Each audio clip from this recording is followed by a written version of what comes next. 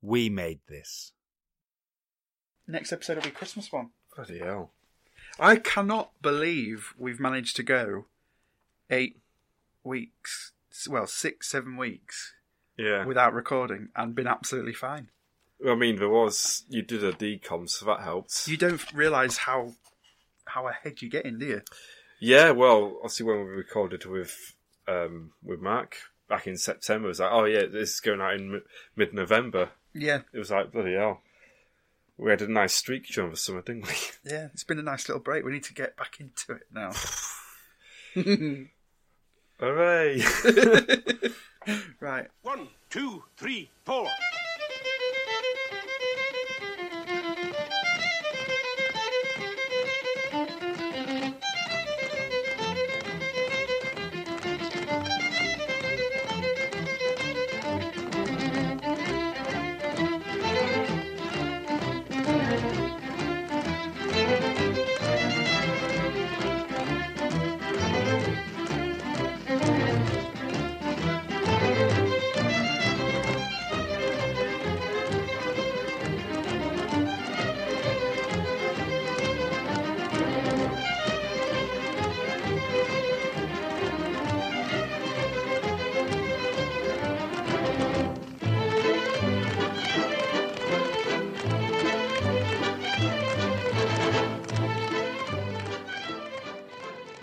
Hello.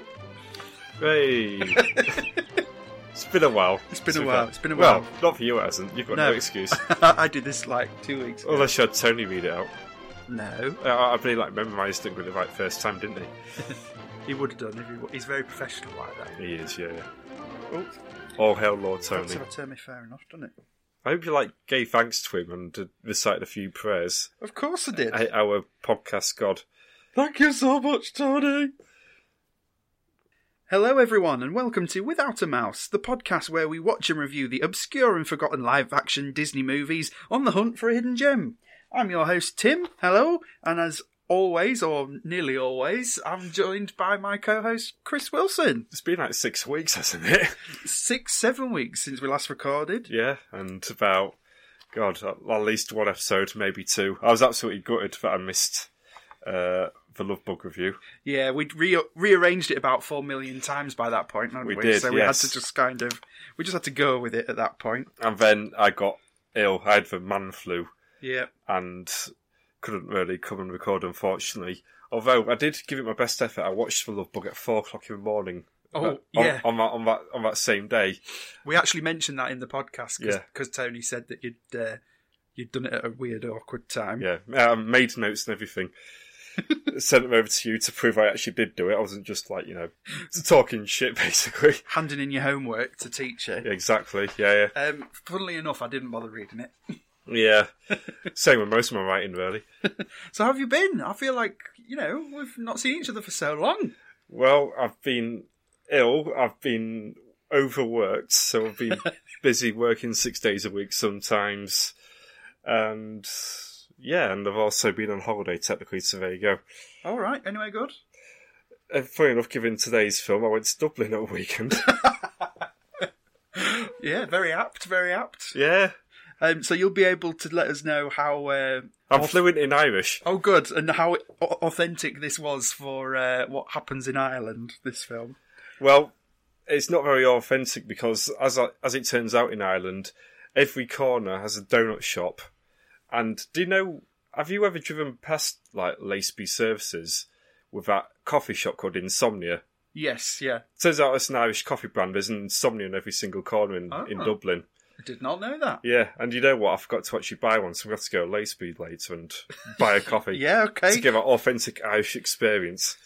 Is that for the Patreon bonus episode? Yes, we'll go it is. And try some Irish coffee. Yeah. Live from Laceby Services. Is it Glamorous. Irish coffee in, has it got booze in it? No. Is it Irish coffee like what gets Herbie pissed?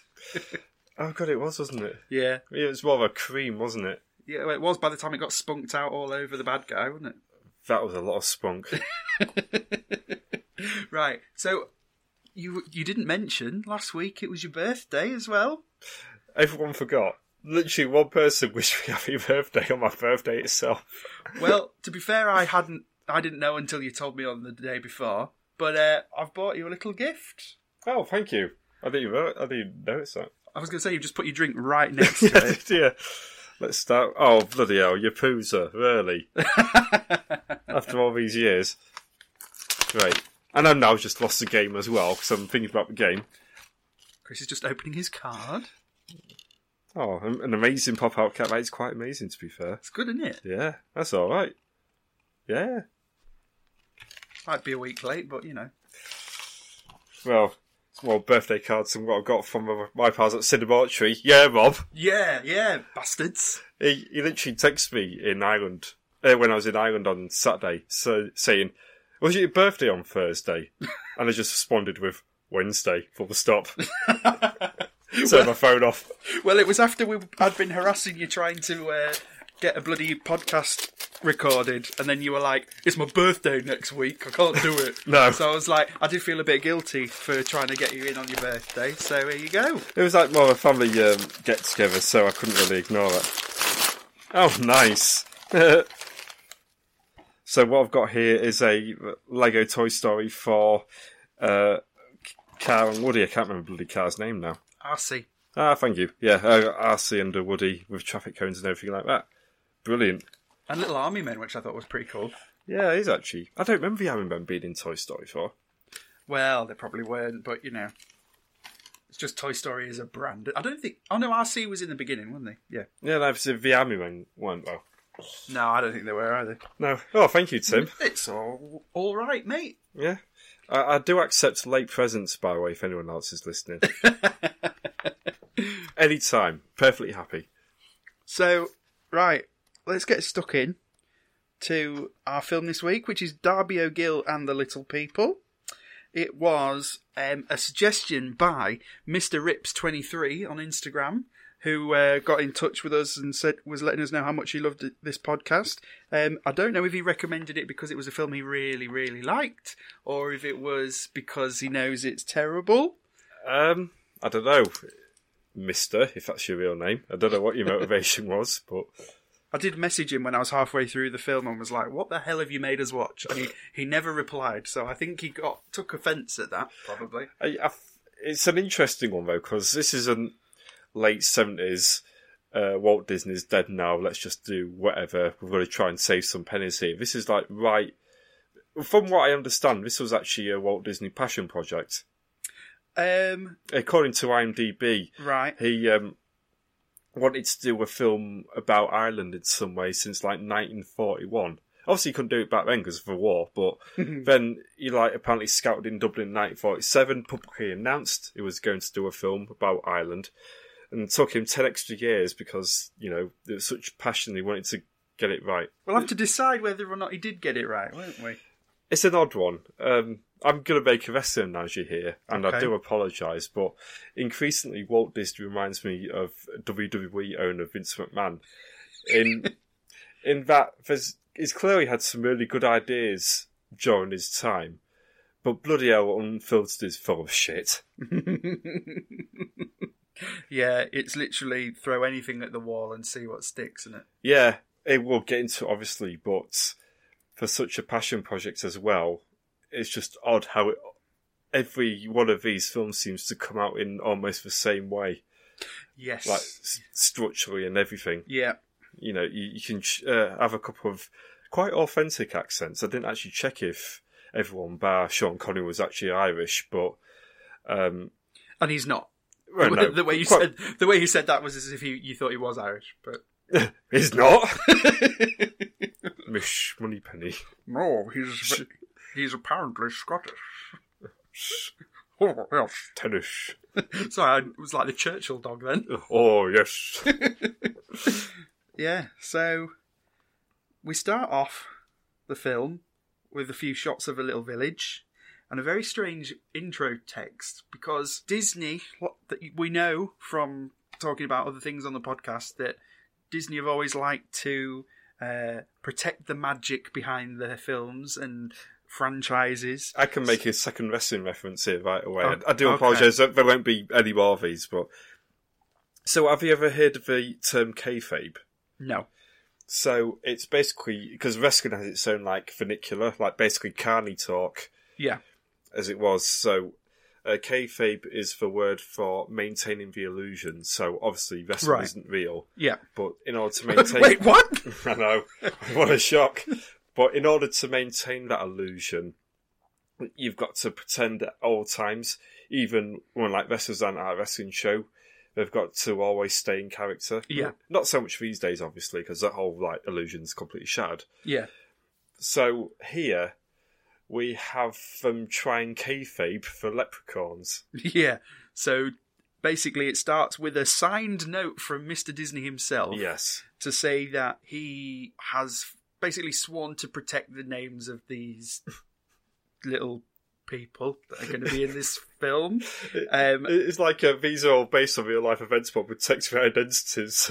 We've changed the names. Yeah, which is really fun, which is, a fun way of doing things, but you don't realise until after the film's finished and you've seen the credits that basically what that boils down to is that all of the actors portraying the little people or leprechauns were uncredited for their work. Hmm. Which is a bit shit, really. Yeah, but those leprechauns, they should have made a bigger deal out of it. There won't be many of those puns, so I'm not going to do that. No. It'd be a tall order if I did. Come on, mate. Calm down. Yeah, I know you want to keep the podcast short and snappy, so... Yeah. What else can we say about the intro? So we've learned that the film was directed by Robert Stevenson, who has directed a lot of the films we've watched so far, and also the big hitters like Mary Poppins and Bedknobs and Broomstick. So did he do The Love Bug? He did. Yeah. Yes, I thought I saw his name very, very recently. So a bit like Disney himself, he's got a very scattershot resume of good shit and bad shit. Oh, it's you. Oh, for God's sake. Put out your brown bins, Tim. I don't have to till next Wednesday. Good. So, I'm going to cough over it. Right, I'm going to fart and then I'm going to burp and then okay. I'm going to rip some paper up and then we'll start again. Where are we? I'm just going to take my hoodie off. How do you make a podcast again? You talk bollocks for an hour and a half and you hope people listen. Oh, right, okay. Yes, so where were we?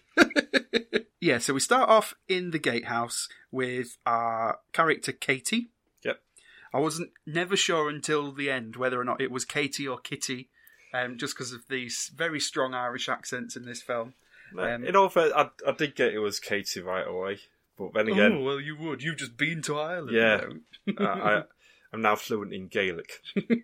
So Katie's at home at the gatehouse and an old lady comes to the door and asks for a pinch of tea. In this dialogue, we get a lot of exposition because we find out that this young lass Katie's single and that she lives with her dad and they work for Lord Fitzpatrick. Basically, her dad's the caretaker for his manor. Yes, and that's they live right. in the gatehouse. And she makes some excuses for her dad not being about, but, basically he's down the pub getting pissed. Yeah. So pretty Irish so far. But I'll say very stereotypical behaviour from the off. Yeah. This isn't going to let up at all. No. And her dad is the titular character, Darby O'Gill. And the old lady kind of says that he's a bit shit to the Lord when the Lord turns up, doesn't Yes. she? Lord Fitzpatrick turns up on his pony and cart. I mean, as it turns out later on, this old woman's motivation that her useless, very big son needs a job, so she's trying to put a good word in without actually saying anything. Yeah, her son is the bad guy of the piece, kind of, called Pony. Yeah, I suppose he is, yeah. He's as close to what this film has as a bad guy, I think. Yeah. Apart from death itself. Spoilers. God, this film gets so fucking weird by the end. It does, yeah. So then we go to the pub, and we see Darby, and he's basically talking up some tall tales of having met leprechauns in the past. Yeah. Am I right in thinking that we never actually say the L word at all? They always say little people. I think you're probably right. Yeah. Which is very weird and surprisingly, possibly politically correct for the time, although probably not now. The thing is, though, like, a leprechaun is obviously a mythical creature, Yes. so there's nothing un-PC about kind of referencing it, because it's, But they've So they've gone the other way, do you think? I think that, yeah. I wonder if Little People is more offensive than Leprechaun. It depends if they're authentically Irish. But yeah, he's talking about the little people that live at the top of the hill in basically a castle ruins, isn't it? Yep. We established that Pony's a bad guy because he's really after some whiskey, but for some reason the bartender will only serve him stout. Yeah. Not really sure why. Ireland. Yeah, well, yeah. Well, whiskey's Irish? Oh, yeah. I mean, no. I mean, Or does he... you're just out of drunk. I think there's less alcoholic content in stout than what there is whiskey. I think that's the point they're trying to make. It's their way of sobering up.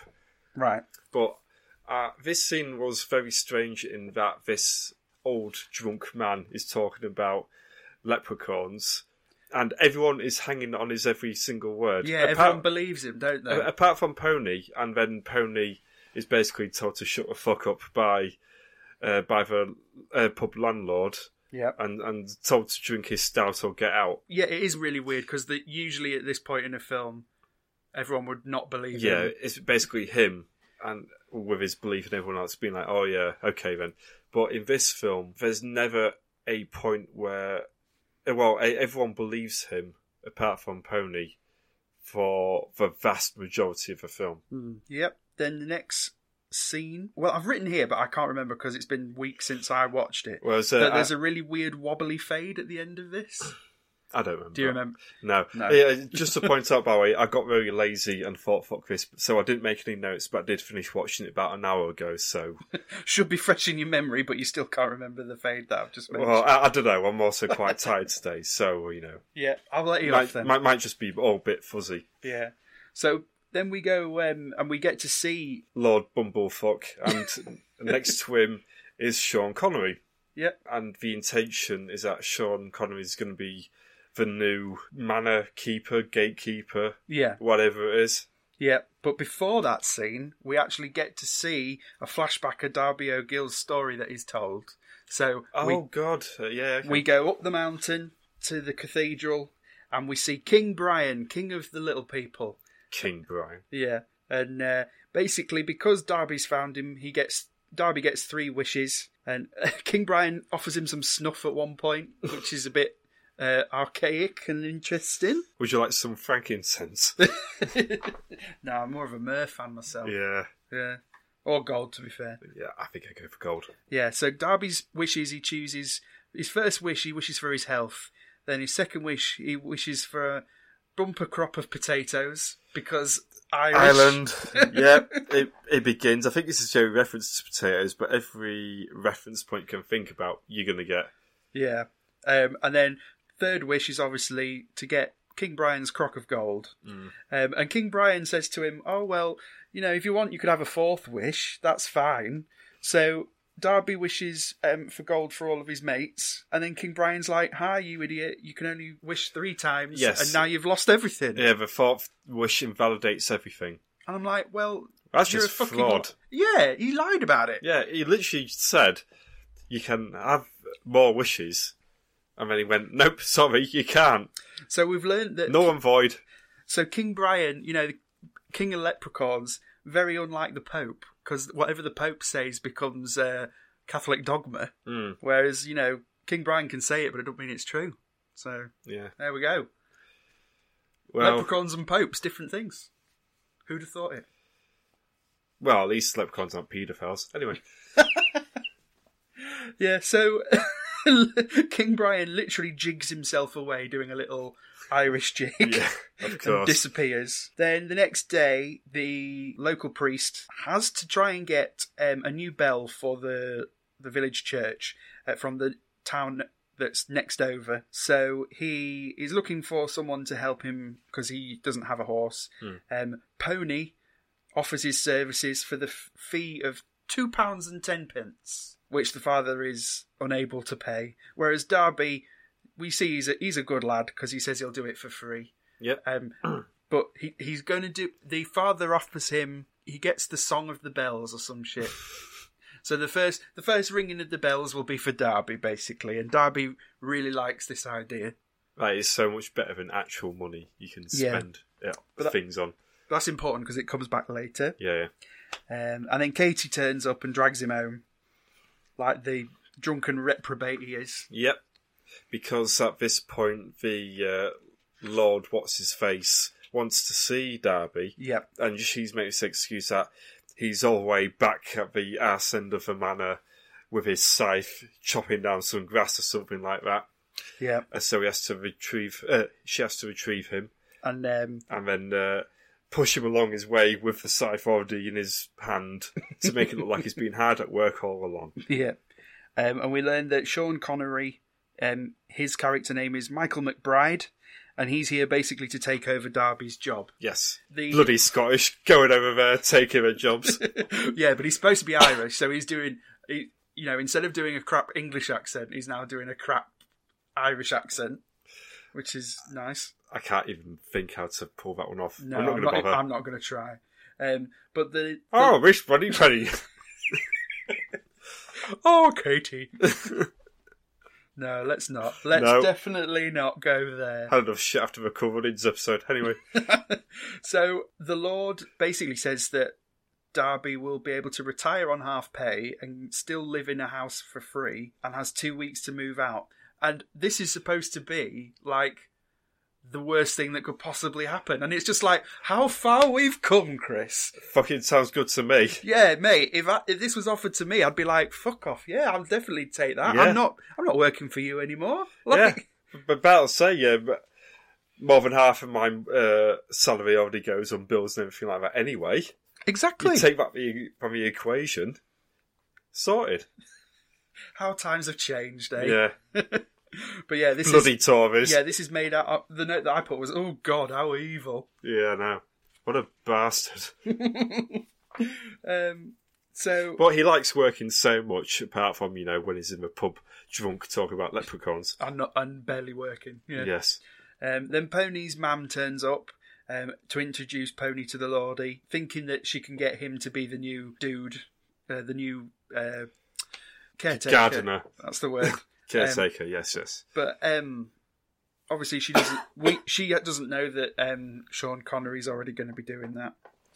And then we go back to the gatehouse. Oh, sorry. No, I was just going to say, so this is a scene where basically they briefly talk to the Lord as he's going past in his Austin cart, isn't it? Yeah. And, they have Pony do, he just stand there looking a bit big, but also a bit, bleh. And that's supposed to constitute a job interview, I suppose. Yeah, there's a theme throughout this, which is that Pony stands around and is told what to do. Yeah, He's a bit of a thick idiot, isn't he? he is a bit. He's not acted thick, but he's written thick. Yes. I think. But yeah, let me go back. Plus, he's slightly thick, 2 C's. Oh yeah, he's a buff baby, isn't he? Yeah, He's really tall as well. yeah. He's a tall boy with an Yeah. eye. Hench, that's what he is. Not really, he's just a bit of a fat bastard, really. Do people still say hench? Is that a thing? Yes. Pose arm. This is a podcast, you can't see it. Oh, Chris, calm down. Show off calf. Right, so then I'd best I've not been in the gym for 3 weeks. we've just bought Ring Fit Adventure for the Switch. Nice. So we've been doing some exercises on that. It's a bloody good workout. I didn't realise that was even out for the Switch. I'll have to... Well, Have you seen it? Do you know No. even know what I'm talking about? nope. All right, never mind then. It's This podcast is cancelled. Let's go play on the Switch. it comes with this weird like ring hoop thing, and it's got lots of it's what you can sort of push it in and pull it out, so it's got like tension. So it's, Twist it. Pop it. yeah, it's basically bop it, and you put you put a Joy-Con in that, and you put a Joy-Con in a strap around your leg, and so it's like a RPG, but to move through the levels, you have to jog on the spot, Yeah. and then when you attack bad guys, you have to do all of these exercises. Okay. So it would be absolutely no good for a guy like you that actually goes to the gym. Okay. But for Probably people not. like me and Kirsty who do literally zero exercise at any time, it's a really good workout. I would recommend, highly recommend, to fatties like me. And Pony. And Pony, yeah. We go back to the gatehouse. Darby O'Gill plays a fiddle because Ireland. Yeah. It's literally like for no other reason as to just throw it in there, in it, pretty much. You see, I've got my grade 2 in violin from back in the day, and I'm pretty sure I could play what he played. Yeah, it wasn't anything No. outstanding. It didn't seem like it... Because when you get to grade 2, you you have 4 strings, you got 4 different notes on each string. Like when you hit grade 3, you start having to use 2 or 3 extra notes further up the fretboard. Right. Well, I don't think he got to grade 3. Neither did I. But whilst Darby's fiddling, Katie's making a stew because women's roles. And Ireland. And Ireland, yeah. Irish stew. And all the while, Mikey Boy is just perving at Katie. Just like... what I've written is that he's doing some classic Sean Connery eyebrow acting. Yes. In that they're just both going like, whoop, whoop, whoop, whoop, whoop, whoop, whoop, up and down. You can see why it was hired for James Bond now, can't you? Yeah, it's kind of got the... It's very similar to Kurt Russell in the Computer Wore Tennis Shoes. Yes. In that, again, he's a pretty boy more than he's an actor at this point. Saying that, though, this was the film that convinced the Broccoli's to hire him for James Bond role. Yeah, I can see why. So this is actually a film of big historic importance. Kind of, yeah. Darby O'Gill, the little people. Yeah. Then that night, Darby's horse runs away. And I could be wrong, but I think he said, "Come back, you bastard." I think that's the line. I doubt that's the line. I'm sure it wasn't, but when I was... He said, "Oh, you fucker, get back here." "Come back, you bastard." And then the horse runs all the way up to the castle and stops by this well that's emanating some... This horse is light. fucking obsessed with running up that hill as well. Yes, it runs up the hill quite often. And then I was like, what the fuck? Because the horse starts strobing in and out. This was very weird, and I think I get why later on, when we see more of this effect. Yeah. But I think the horse has been possessed by death itself. Right. Or banshee, I should say. Well, The proper Irish term. what I'd read, which is not obvious at all from watching the film, is that it's not Darby's horse, but it is another mythical creature that's well known in Ireland, which is a horse that leads people away and some Horse shit. ghost. I can't remember what it's called, but it's... Yeah, but we've got a normal horse. So what, is it possessing? Exactly. Is it possessing this horse? It would make sense if it wasn't for the fact that Darby thinks the whole time that it's his horse. Question is, can the horse kick a field goal? I reckon this horse could, because it's a bit fucking weird. Yeah. The effects... Can you remember the heady days of Gus? Remember when we watched that and it was fun? I miss those days. We scored it bad, but, looking back, Yeah. I wonder, would I enjoy Gus more now? Probably. I probably would as well. I don't know why that's reminded me, but fucking Disney Life, the streaming app. Mm. I've been locked out of my account for 2 weeks because they changed some of the logging in ways of work, how they work. Mm. Took them 2 weeks to get round to helping me out with the problem after I contacted them. And so for the last 2 films that we watched, as well as paying for Disney Life, I had to also buy them on Amazon. I managed to get a download of this in the nick of time tonight. As in, I started it this morning and it was finishing downloading when I got home, so that was good. Wow. Do you think they're starting to troll you with Disney Life to get you ready for Disney Plus, which may or may not be coming out next Easter in the UK? Is that what people have heard? Yes. This is the thing, though. It's all speculation. I remember reading somewhere that Sky's contract with Disney runs until April 2020. Right. And that is a huge chunk of programming they're about to lose. Yeah. But obviously Disney can't go, "Oh yeah, by the way, don't bother with Sky, we'll be launching it in 6 months, lol," because there'll be all sorts of legal shit going on there. So I think that's what's going to happen. The thing that's Just crazy... get a VPN. Well, yeah. The thing that's crazy in this day and age is that there's going to be films and TV available in America that we can't get in the UK. It feels like the 90s again. It feels like 2014 because that's what happened. Oh no, sorry, it's like 2011 when Netflix and all that lot was streaming. Yeah, but over in America, and like Hulu still to this day, there's programs on that you can't get over here. Yeah, but that was old content. I mean, this is brand new content that's not going to be available because there's like the new Star Wars series, The Mandalorian, and stuff like that. Yeah, well, but I say you do not that much ancient history between not being able to watch stuff right away. So, but it just feels so old-fashioned, so nostalgic. Yeah, I am. If anything's going to get me to get a VPN, it's going to be being able to watch Disney. It's weird though, because you'd have thought Disney would have launched. I know they would have got a lot of shit for it, but they would have launched what they could over here. Yeah, on some other format, even like the Disney Life app. Yeah, But there's been no talk about whether or not that's coming, because there's no. I imagine their deals with Sky wouldn't stop them from, launching any new content. no, I don't think it would. No, But so I guess just out of respect for that contract, we're not going to do anything. yeah. Oh well. So we fall down the well, and would you believe it? There's little people everywhere, little leprechauns. Yep. And the few of them are jumping on Darby's belly to wake him up. And once he wakes up, one of them points a magic stick at him and zaps him. Yeah. So interesting effects. I wouldn't call them good. The forced perspective works pretty well, though. Yeah, so I thought they did a good job, because obviously the green screening him in front of scenes of normal people dancing around massive chairs. Yeah. Instead, I thought they did a decent job of it. Yeah, and then he goes into this big cave where all the leprechauns are dancing to bagpipes being played by the king. And my first thought was, this really reminded me of The Matrix Reloaded. Yeah, I can see that. Where they're all having a rave in the cave. Yeah, Obviously the music was a bit different though. just slightly. And there's gold and jewels everywhere. And Darby says that he can't wait to tell his mates that he's been here.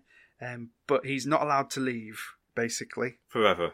So he gets a bit pissed off at that. Again, it's like lots of false pretenses from King Brian. Yeah. So dragged him down there. It's just like, okay, you're here forever now. On Yeah. who say so? Mine. Yeah. Great, okay. Brian asks what Darby wants to do, because if he's going to be here forever, he can do whatever he likes. And he says he wants to play his fiddle, so he'll go get it. And of course, he's told he can't do that. I can't even remember what these notes mean now. So he starts playing a song which... Oh, the fox chase. Yes, which begins a 5-minute sequence of dancing about. And then To which I just wrote, snore. Yeah, so they do the jig. I'm surprised it didn't break out the Nomobile at one point. And then, for some reason, I turned away for a minute, and suddenly when I came back, they're all on horses. Yeah, they'll jump on horses for no apparent reason. And the cave splits open due to mysterious lightning bolt. Yeah. And they all ride out on the horses. Again, I don't know why, and I don't think this was ever explained. It made it look like they were about to invade the normal people's village and storm it, but from didn't happen. From here on out, I mean, we're not very far into the film at all, but from here on out, just everything is just so fucking weird.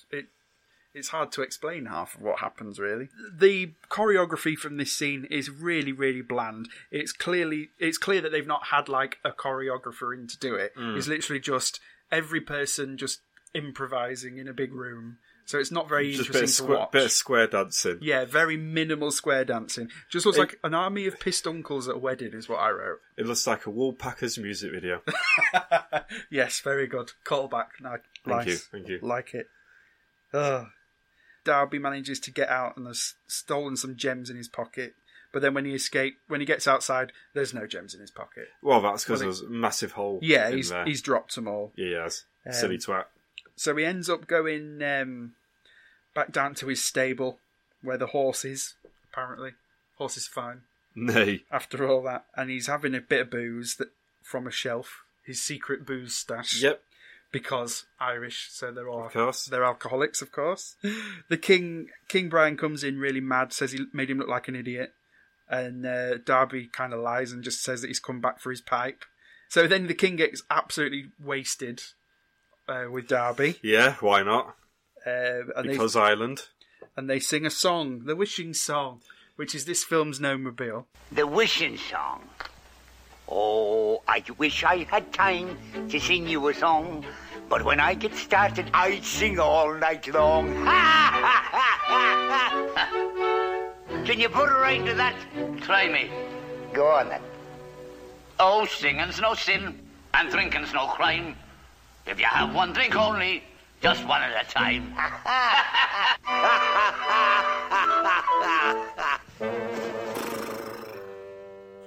I mean, this one hasn't stuck in my head at all, to be fair. No. We've entered this weird territory with Disney films again, where the first half an hour, there's been no inclination that there's going to be any songs in it. No. Apart from the opening credits, obviously. If you look, so I did notice, okay, we've got at least 2 songs going on here. It did mention the songs, But they introduced them out of nowhere. There's a couple of them. I think there's like 2, 3. I think there's one more after this. It's so bare bones with the songs that you don't even think of it as a musical. Yeah, and then it goes away again. Yeah. It's a bit like how, I don't know, like in The Simpsons, somebody would just do a song once in a while. Yeah. It's really random. There's a really good shot at the end of this scene when they're singing of the horse kind of laying down and sort of basically looking like, fuck this, I'm off to bed. Yeah. Like, I'm done with this shit. Finally, a relatable character. Yeah, the horse. Yeah, like when he laid him out here, I just thought, yeah, I wish I could do that right now. Yeah. And then it's the next morning, and they've sung 79 verses non-stop through the night, and we find out, we get a bit of lore here, because it turns out the leprechaun's magic doesn't work during the daytime. And this was Darby's plan all along, was to basically get to a point where King Brian can't do anything to him. No. And then he gets attacked by a cat. Yeah, why not? Oh, good kitty. So I think after King Brian's been a bit of a lying twat, he's finally getting what's coming to him. Yeah. So Darby has tricked him, essentially. Yeah. And he's now using the cat and threatens to unleash the cat on King Brian if he doesn't give him another 3 wishes. Yeah. Basically start afresh. Yeah. So his wishes again, 1 is for the gold, 2 is to have a long life. Now 3, I've written carriage and pair. What the fuck does that mean? I don't know. So I thought the first wish was to keep King Brian by his side for at least 2 weeks until he figures his shit out. What his other 2 wishes are going to be. I wonder if these were the wishes that Brian was saying he could have. Yes, I think it was. So, God, I mean, it was only a week or so ago, and I really don't remember this film at all. No, is it because the rest of the film is based around Darby taking his sweet ass time to make his other wishes? But yeah. Wish 1 is you must stay with me for a fortnight when I'm going to get kicked out of my manor. While he decides the other wishes. Yes, so he's got 2 wishes left. So he chucks Brian in a sack and carries him off. Yeah. Which seems a bit harsh and unnecessary, because surely if the wish is that he's going to stay around, he cannot break that wish. Yeah. Very weird. And the other direction we take very quickly as well, and it comes up very shortly, is that only he can see the leprechaun. Yes. So we go back to the gatehouse, and we've got Pretty Boy, Sean Connery, and Katie. And he's like, where's Darby? But Katie's like, yeah, he'll turn up, because she knows that he's, drunk somewhere in a ditch. He'll get him home. Then they have some porridge. And she says that he's no drinker, despite all the evidence against the contrary. Yep. And then there's a nice bit of romantic music with a Katie in a spotlight, which is quite typical of this sort of older kind of film. Very soft. She's always very softly lit. And oh shit! Just pulled my headphones out. Nicely done. So this is very, not to the extent of the golden age of Hollywood, but there was a bit of Vaseline smear going on here. Yeah, that's it. Yeah. And Darby arrives and then says that he's off to collect the bell for the vicar. Then we're in the grounds of the manor. Was the bell taken by a very naughty goose? Yeah, I've been playing some Untitled Goose Game this week. Have you? Yes, I have. Yeah. Oh, that could be set in an Irish town for all we know. It could be. There's no speaking. There's no written text. Kirsty's played it a bit more than me. I've been playing. I finally started playing the new Zelda. Oh yes, yeah. I got released on the same day as Untitled Goose Game, and everyone went, "Oh yeah, everyone will buy Zelda." Like, no, everyone's talking about the goose. Yeah, exactly. Which is the way. Well, Kirsty was playing it first, so I was replaying the Wind Waker on the Wii U, and then we've swapped over. So I'm playing Zelda, and she's playing the Goose Game. Honk. I saw a good tweet today, and it was someone had drawn the goose just holding a sign saying "Go vote." Which may have happened by the time this episode goes out. Fuck knows what's going on with Brexit anymore. Can't believe a Monster Raving Looney Party one. God, they seem like a better proposition at the moment. They do, yeah. So yes, we go to the Manor grounds, and Sean Connery bursts into song, which is really not what I wanted in this film. I can go by IMDb notes. Sean Connery didn't want it either. And Katie's perving on him this time. Yeah. She's watching from afar as he's working. This turns into a duet, doesn't it? Because I'm sure I also read that they tried to release this as a single, basically. Oh, God. It's bad. It's really bad. It's not very good. It's very down key and just sort of very lackluster performances, isn't it? Have you ever seen the seagulls flying over heather? Or the crimson sails on Galway Bay, the fishermen unfurl? Oh, the earth is filled with beauty, and it's gathered all together in the form and face and dainty grace of a pretty Irish girl. Oh, she is my dear, my darling one, her eyes so sparkling full of fun. No other can match the likes of her. She is my dear, my darling one, my smiling and beguiling one. I love the ground she walks upon, my darling. I think we could put on a better musical number.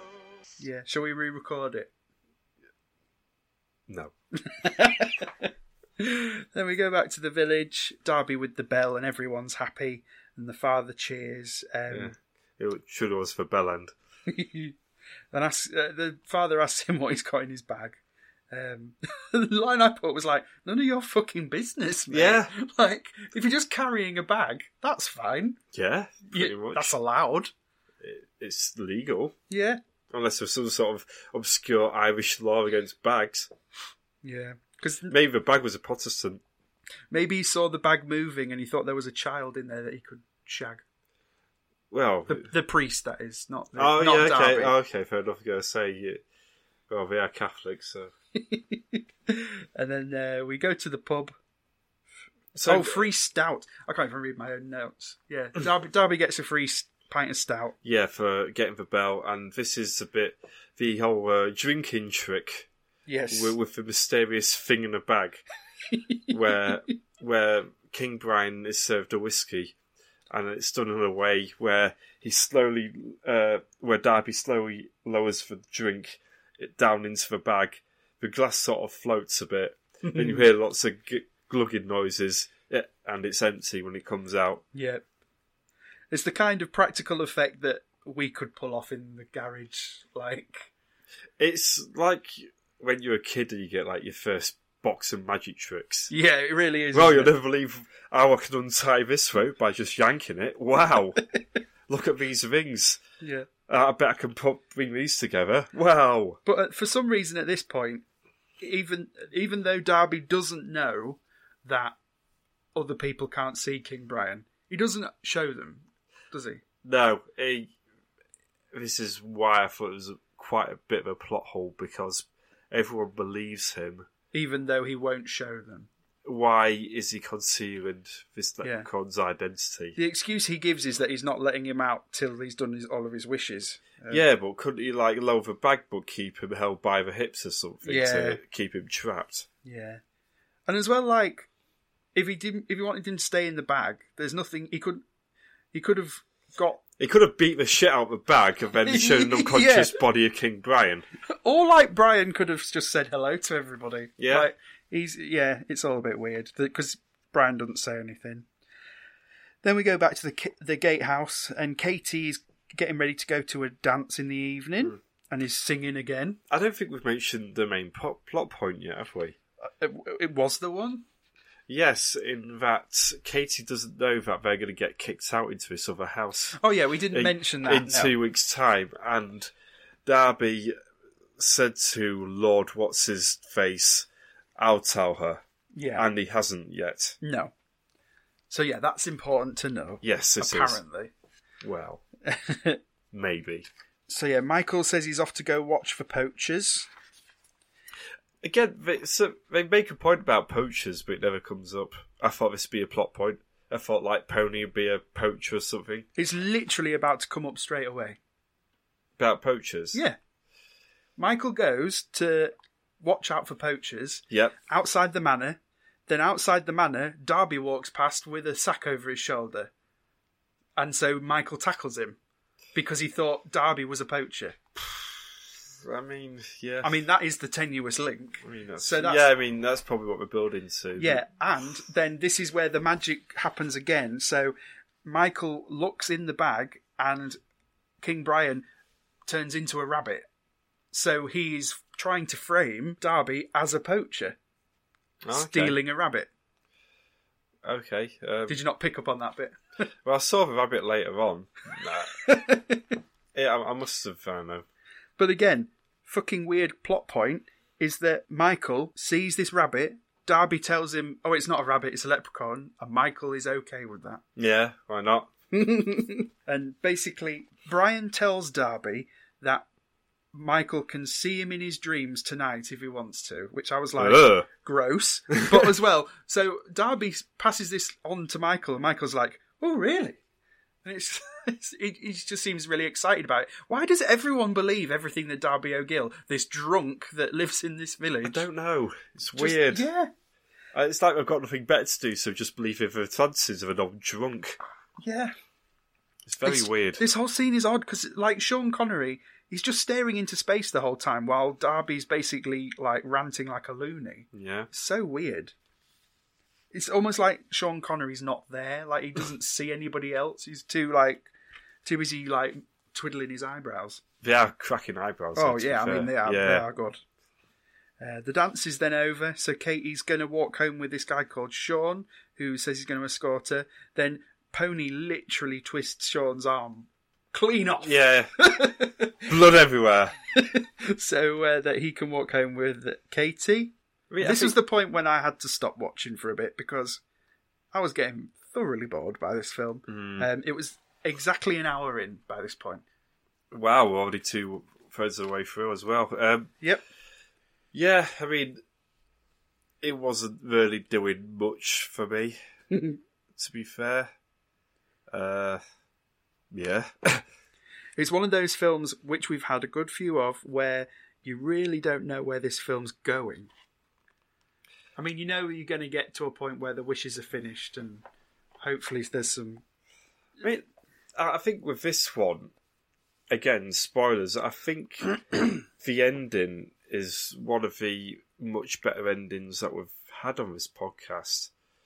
So... It certainly comes out of left field, doesn't it? Yeah, that's the thing. I don't think what we've got here actually bears any resemblance to what we're about to get. Yeah, that is a very fair assumption. It's very strange. It's very, very like Black Hole or something like that, where like the final third is just so left field. And suddenly gets quite solemn, doesn't it? Yes, it does, yeah.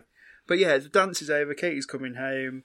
When she gets home... So King Brian tells Darby that Katie's technically in danger because Brian's lieutenant will be after him to try and find where he's gone. Right. And this never comes up again because his lieutenant never turns up. No. Yeah. There was this implication that this whole army of leprechauns on their horses, as we saw earlier on, will come after them, and it never happens. It's basically just a threat to put a fire under Darby's arse, basically, to get his wishes done, I think. We don't see any of the leprechauns in this film, do we? Not from here on in, no. No, but I'd say since they all rode out on horseback, they disappeared. God knows where we've got to. Yeah. Must be some sort of war going on with, I know, fairies or trolls. Yeah, so there's a lot of random arguing going on. The thing I've completely forgotten to mention, this point where Sean Connery sees the rabbit was technically the second wish, because Darby wishes that everyone can see Brian, and Brian swindles him by saying that they can see me, but as a rabbit. Yeah. So that was wish number 2. Wish number 3, so Brian's trying to say, are you going to wish for some gold? And Darby's like, no, Katie would want to settle down. That would be her wish. And it's like, well, nothing helps you settle down more than a big-ass pile of gold, I think. Well, yeah, pretty much. But obviously he means with a fella. Yes. But he doesn't technically wish for it. No. So the king says he'll sort that out for him, but, But he didn't phrase it, I wish Yeah. Katie would have a few kids with Sean Connery. Yeah. So he sneaks into Michael's room at night, and basically, Brian introduces himself to Michael and basically just tells him to please marry Katie, and then Darby will get his wish. The best way to do it would be to take her to the ruined castle after Mass, and then he uses a bit of reverse psychology because Michael's not interested, and he starts referring to Katie as Pony's lass, and calling Sean Connery a coward, basically, which works because then he asks her out the next day. Oh, it's that toxic masculinity again. Yeah. Are you chicken shit? Yeah. Yeah. Then Brian goes into Katie's room and asks, "Can you just fancy Michael, please?" Go on, give him a quick rummage. And Katie's Go on. And Katie says that she doesn't want a husband; she wants courtship first. And then basically Brian goes to call her a slag, but she wakes up. Pretty much. Yeah. So yeah, that's what happens there. Very odd. Fills some time up, doesn't it? Yeah, I mean the King's plan's really not bothered with female consent because Katie says very clearly that was it. Yeah, she ends the conversation by saying, "Definitely not go away," and Brian's just like, "Oh, well, that's grand. You can keep saying that, but it's going to happen." Yeah. Especially since Darby's wished for it. Because she's a woman, that guy's a man. They've got to some point. Yeah. So they go back to the ruins, and there's a bit of an Irish rap battle going on between Katie and Sean Connery. Yeah. They do a bit of a weird sort of rap about the Vikings and the Danes. And I think she managed to get in a reference to the Blarney Stone at some point as well. Probably does, Like you do, Yeah. because Ireland. And then they have a rapey kiss chase through the fields. Yes. And is this where... Pony turns up. Yes, that's right. And then there's some actual attempted rape.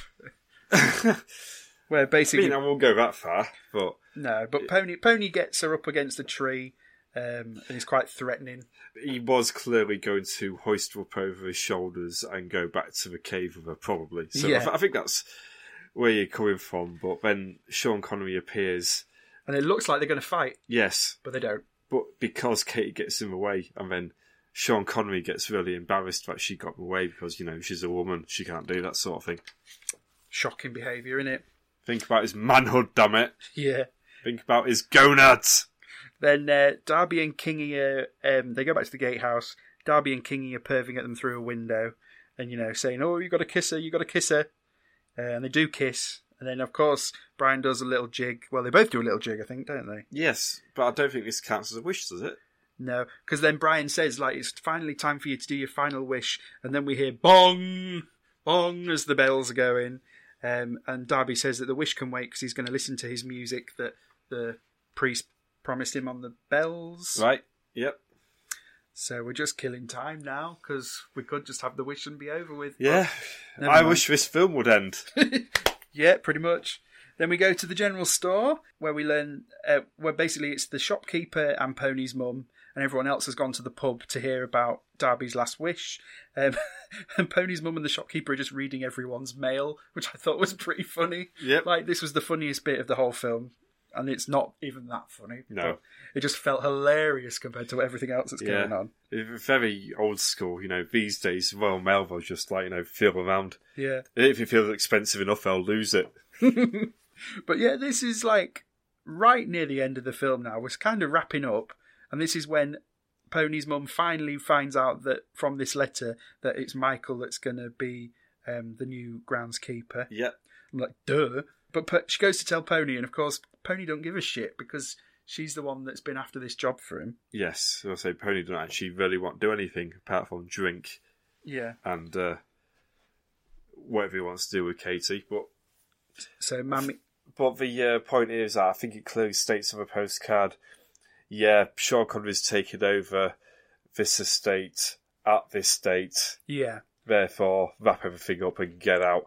And obviously Katie doesn't know all this yet. She does now. Yeah. She gets the postcard. Yeah. And by the time Sean Connery gets back over to the house, she's managed to pack everything up, which bloody hell. And of course she's having a Barney because, well, you would, wouldn't you? Yeah. Right. I'm just impressed how quick she managed to pack everything. Yeah. That would take me 6 weeks to get to the stage she got. All the shelves are empty and everything. Yeah. And he's like, but he admits that he loves Katie, basically. He full on says, "I love you, please be my wife." Full on. You've only had half a day. Come on, mate. Actually proposing marriage during an argument. Yes. Distraction tactic. And we go to the pub, and Darby says that he won't wish for gold. And Katie comes in and says, "Come on, mate, you've got to come home and sort your house out because we're getting kicked out." So she accidentally lets the rabbit out the bag, and it runs away, and everybody laughs. Yes. Then we go to the stable, and Katie and Michael are still having a Barney. Pony comes in and twats him one, and leave. Oh no, he tries to leave, doesn't he? Yes. And Pony twats him round the back of the head. Yep. Knocks him out. Yeah, then leans him against the main manor, pours alcohol on him for reasons that don't really pay off. Yeah. And then that's that. But at this stage, so Darby's out of action because he's chasing a rabbit. Sean Connery's out of action because he's unconscious, possibly drunk. He's not drunk. And so Katie decides to get on a horse and... she decides to go for the horse because she's going to run away. Yep. But the horse has other ideas. And runs up the hill. That horse fucking loves that hill. Yeah. So Darby's searching for Katie and finds Michael, gives him a slap to wake him up. And Michael's supposed to look like he's been injured, and they've literally just drawn a line of red lipstick along his cheek. Have. It's so bad. It's very weak. Yeah. Couldn't we give him a black eye instead? That's the other thing. He got twatted on the back of the head, so I don't know why he's got a cut on his... Literally give him one of those Beano or Dandy style bumps on his head. Yeah, it's just already... glowing red. It's already bandaged. Yes, exactly. And there's tiny little rubber ducks flying around his head. Yep. So we should probably talk about Katie going up the hill and seeing something really weird, shouldn't we? Mm-hmm. So the horse earlier on, when it started freaking out, had this glowy dark blue, dark green sort of effects going on with it. Yeah. Which sort of foreshadows what we get here, which is... Well, Katie doesn't see these. Darby sees them because they find Katie on the hillside already. Oh, okay, sorry, I've got the order wrong. So yeah. Katie somehow knocks herself unconscious. I assume she's tripped over and hit her head on the Blarney Stone or something like that. Island. Tripped over the end of a rainbow. Exactly, yeah. And so they go and they find her, and Darby looks up, and there is a banshee. Fuck me, this came out of nowhere. It did, yes. This is so left field and with no warning whatsoever. I mean, it is part of Irish folklore from what I understand, but fucking hell, they could have foreshadowed this slightly more. Because I know obviously this whole film, it's about leprechauns, so you've got that mythical element, but you assume that's all it's going to be, and then suddenly they throw as many mythical things as they can in the very last 10 minutes, and it's just suddenly going at 50 miles an hour. Yeah. And as I said earlier on, bear in mind, from here on out, I actually quite like what they do. Oh yeah, me too. But it doesn't fit the rest of the film. No, it doesn't feel like it's been earned. No, it doesn't. So yeah, the Banshee is strobing all different colours. You can't tell very well. I wasn't sure what was happening, but she's combing her hair. And this is apparently a thing that Banshees are known to do. Yes, that's correct, yes. Yeah. And Darby says that he saw the Banshee the night that Katie's mum died. And I'm like, this is stuff we don't need to know at this point. No. It's completely irrelevant to the plot. I completely didn't even realise Katie's mum had died. I just thought she'd run away because her husband kept talking about leprechauns all the time. Look, Chris, it's a Disney film. There's a dead mum. Yeah, fair enough. And literally, there are 15 minutes left to this film, and they're throwing Banshees at us. Yes, so they get Katie back to her bed, and I think the vicar's there. Oh, can we just point out as well, this Banshee that we see, yeah, literally, it's there for about 10 seconds, then Darby manages to set it on fire, and it blows up. Oh, yeah, it does, doesn't it? Yeah. And it's just right, bye then. Okay. 2 minutes later, it's gone. Good thing there's only one Banshee, or is there? Yeah. So then they get Katie home to bed, and the priest is there, kind of as if he's going to give her the last rites, I thought. And the Banshee turns up at the back door! Yes, in full horse and carriage sort of mode. Yeah, so Darby picks up some tools and just tries to twat it. Yes, and no effect this time. No. Probably should try fire and make it explode again, but Yeah. Straight out of fire. And then this ghostly chariot turns up. Yeah. What the fuck? Yeah, it's again, I really like it, but it's just... So much is happening in no time at all. Yeah, it's just completely out of place. So yeah, basically Death is turning up in his horse and carriage to take Katie away. And Kingy suddenly turns back up again as well. Yep. And so Darby uses his third wish and says for Death to take him instead. Mm. And then what is supposed to be a really dramatic shot of it suddenly raining literally looks like someone standing above Darby with a watering can. They probably did, to be fair. Spent all the money on the banshee and the carriage. Yeah, I actually laughed out loud when it started raining because Yeah. it literally looks like someone's pouring it on his head. And we see the Headless Horseman turn up and they get into the cart. Yep.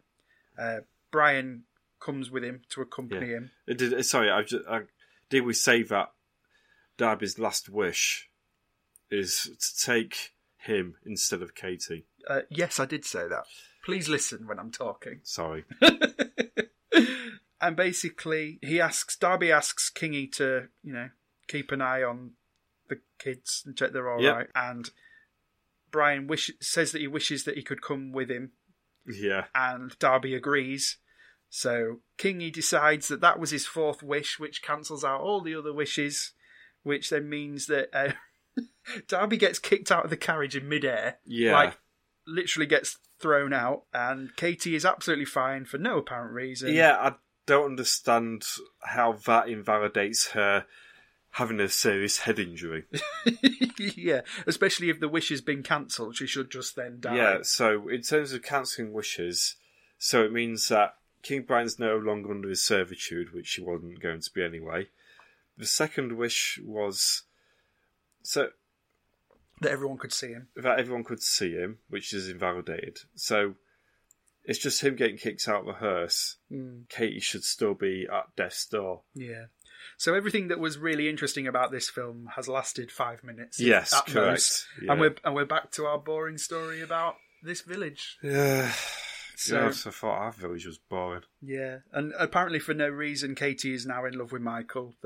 They're mates again. They're not bothered about losing jobs or anything. I think Sean Connery's idea was that we all live with him anyway. So if they end up getting together, happily ever after, I'd still have a smaller place for half pay and do fuck all for exactly. my life. But whatever. Me too. Whatever.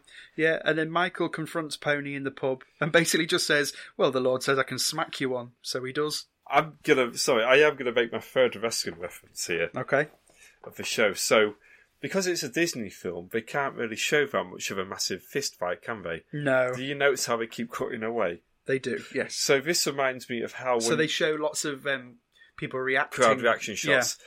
This reminds me of when WWE, for whatever reason, they have shows on at like 11 o'clock on Saturday morning on Sky One. To this day, they still do. I mean, I'm thinking about 20 years ago, but yeah, they still have wrestling on. And any time there's anything that's like somewhat violent, so any headshots, any chair shots, anything like that, they cut away to the crowd. This was exactly edited the same way. What is the point? I don't know. There's absolutely no point, but whatever. Yeah, but it ends with Pony getting thrown through a table, and everyone says hooray, and there's a bit more singing again. Again, it's the dullest delivery of any song ever. Yep. And that is the end of the film.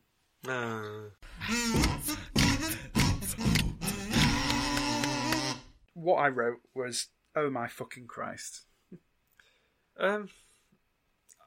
It's not as bad as other films I've seen for this podcast. Okay. But are these your final thoughts then? Yeah, go on then. It's not as bad as other films I've seen on this podcast. I find it quite incredible, though, that this sounds like one of Walt Disney's passion projects. And yeah, I don't know if it's because Disney has a certain style. I don't know if like Robert Stevenson has a certain directing style that's quite artless in a lot of ways. But it always seems to come out in the same way. And yeah. I don't know how much longer I can do this podcast, Tim. Me neither, mate. Me neither. No, let's change it up in 2020. Fuck it. Yeah. But so you get all the different little benchmarks for a Disney film in here. And bear in mind, this is 1958, Well- so this predates, or this is setting up a lot of what comes later on in terms of structure. Well, if you didn't see on Twitter this week, I actually posted a Without a Mouse bingo card. So shall we look and see how many things this actually gets on the bingo card? Yeah, why not?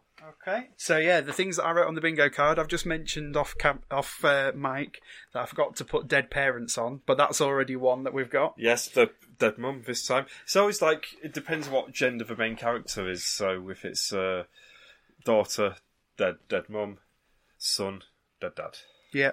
So we've got, also on the bingo card, we've got crappy child actors, so we didn't have any of them. No, none. Dodgy special effects, definitely. Yes. Casual racism. Yes. Yeah, I'd say so. I'd say so. Yeah. I mean, I don't think it was racism. I think it was more... Actually, I'm not going to give casual racism because you can tell they were actually quite respectful of the culture. Compared to one of our dinosaurs is missing, I don't think we can give that. So I'm going to try and play like proper bingo where we try and like... No, get we'll a just... row. I was just going to run through it. Yeah. We've got... Yeah, I'm not going to give casual racism, so we'll say that one, yeah. So we've got a car/vehicular chase. No, No. we were missing one of those, to be fair. Casual sexism, yes. Yeah. Definitely. Yeah. Protagonist is a middle-aged man. Darby's kind of even older than middle-aged. He's older, but to be fair, I'll give that because that's Yeah. the other thing that really annoys me about these films is that everyone seems to be at least 40 years old. Yeah. White actor playing another race. We didn't have any of that. I don't know. Well, I suppose you had white people pretending to be Irish when they weren't. We can't give that, okay. No. Animal cruelty. I mean, there was a horse in it, but there was nothing obviously visually happening. Apart from if it was actually given LSD to... Probably. Sexual assault. Yeah, almost. Yeah. Volkswagen Beetle. No, we didn't have one of them. Didn't we? No, not in this one. Ah. Half-assed musical segment. Yes. 3 of them. Protagonist is an authority figure. Definitely not. No, not this time. Bet/wagers. Yes. Yeah. 3 the wishes and all that shit. That's right. Only one female character. Yes. Well, there is the mother. Okay, we won't give that. Yeah, But that's fine. you're very close It's very, with that very one. close. Yeah. It's not passing the Bechdel test anyway. Matte painted backdrops. Yes, there were quite a few of them. Yeah, there were on the hillsides the castles and and stuff. all that, yeah. And barely a villain. Yeah, So how many was that? 8. We were literally 8 got out half, of- 16. Wow. So literally half here. That's that's crazy. Yep. So you see, this was put together before I'd even watched the film, so that just goes to show. I think this means you have to go back and watch over the other 20 films or so. And see we've how they watched. score. Yeah. That's your Well, yeah, I task for could next do. week. Yeah. See which is doing which. Okay. So my final thoughts. I wonder how many you get for Gus. Probably all of them. Even sexual assault, that was a dark segment in that film. Anyway. Yeah. Oh God. This film just was so dull, in my opinion. I'm sorry, Mr. Rips 23, but I'm not. Fuck off, Mr. Rips 23. That's your real name. This was definitely not my taste in film. It was very, as with all of these films, apart from the few moments where there was, special effects or like fantastical elements, everything else was literally set in a boring Irish village where actually not much was happening. Yep. I didn't give a toss about what was happening. I didn't care about anyone. No one was developed enough for me to like them. The guy, and I can't remember his name, but the actor playing Darby O'Gill, I think he was a very good actor. Yeah, to be fair, his performance was very good. He reminds me of local actor Tommy Turgoose okay. of This Is England fame. In that, he's so good at acting, you don't notice that he's acting. Like, he's incredibly naturalistic, and it just... this guy seemed like that guy you meet in the pub. Yes, for a Disney film, it's as naturalistic as you could get, really. Yeah. So, yeah, all credit to him. As you said, there's that final section where it all gets a bit serious, and it's like it's from a completely different film. Yep. Did enjoy that segment, but the rest of the film, just gash. Absolute gash. Suppose we should do some scoring then. Yeah, some gems. Am I going first? Yeah, go on then. I'm going to go for a 5, which I think it's fair, very middle of the road. Like I said, I really appreciate those 7 out of the last 10 minutes at the end, which would have put it up a bit higher, but then again, it didn't really fit in, and everything else was just weirdly bland. And like I said, this is 1958, so this is like, it must be near the beginning of this trend of these live action films that just kept pumping out over and over again. So, yeah. In a way, this it may have like given birth to James Bond, but this film could also be responsible for the worst of Disney to come. So I was trying to justify it because obviously at the moment our lowest scoring film is One of Our Dinosaurs Is Missing. Yep. Where I only gave it a score of 1 point. The main reason it got 1 point was because of the horrific racism going through the film. But if you were able to put that aside, there was quite a bit that I did say at the time I did find quite enjoyable. And you're wrong. If you say so. You are. If I'm very honest, I think I technically enjoyed One of Our Dinosaurs Is Missing more than Darby O'Gill, but Darby O'Gill is obviously a lot less problematic, so I'm going to give it a 3. Okay, right, fair enough then. Which means out of 20, it scored a massive 8 points. Wow! Oh dear. So that right means, next to the Nomobile as well. Yeah, so Darby O'Gill scored a massive 8, and the Computer Wore Tennis Shoes was 1 point better than it at 9. Do you think we have a problem with little people? Is that the problem? Maybe. Do you think if we reviewed Elf? Well, I'd give it a 2 because I bloody hate Zooey Deschanel in that film, but... We hate little people and giant dinosaurs. Correct. So yeah, Darby O'Gill, better than the Nomobile and worse than the Computer Wore Tennis Shoes. And this is the 20th film that we have reviewed. Wow, okay. So that means next week we'll start with a good Top of the Pop style rundown. Oh, excellent. About time we had another one of them. Yeah. Shut up, Chris. Done. So, as you said earlier, it's technically going to be our Christmas film next. Hooray! And I've decided I'm going to pick... Yeah, fair point. Because you picked the Halloween one. Yes, that is fine. And technically Mr. Rips 23 picked this last one. So which one of the Snow Buddies films are you going to pick? No, not a Snow Buddies film this time. Santa Claus? So I went on the Disney Life app and Cats at Christmas? I decided to go for the film that had the most generic title possible. For Santa Claus 2? No, not even that. There was a film on the Disney Life app from the 1980s called One Magical Christmas. Okay. Never heard of that. No, neither did I. I've watched quite a few Christmas films the other year. I managed to watch about 40 Christmas films. Nice. Well, never come across those somewhere. The other deciding factor was that the main character is called Ginny Granger, which is like a mashup of 2 different Harry Potter characters. Okay. So, yeah, that was my pick. One Magical Christmas. Yeah, that's what it was called, yeah. I'm supposed to have to watch a Christmas film in early November. It's going to be weird, isn't it? Oh, well. So then again, we'll watch Something Wicked This Way comes in July, so yeah, whatever. So, where can people find you on Tinternet? You can find me on Twitter. I don't know what my handle will be by then. I do want to change it. It's a bit stupid now. It'll be linked on our... Yes, you just go to @podwam, WAM, and you'll find my link there. Yep, so the official Twitter for this podcast is @podwam. My Twitter is @timblesrh. We also are on Instagram with @withoutamouse, which is mostly pictures of my cat. And you can also email us withoutamouse@gmail.com. Tatty bye. Yeah, I'll do. Oh.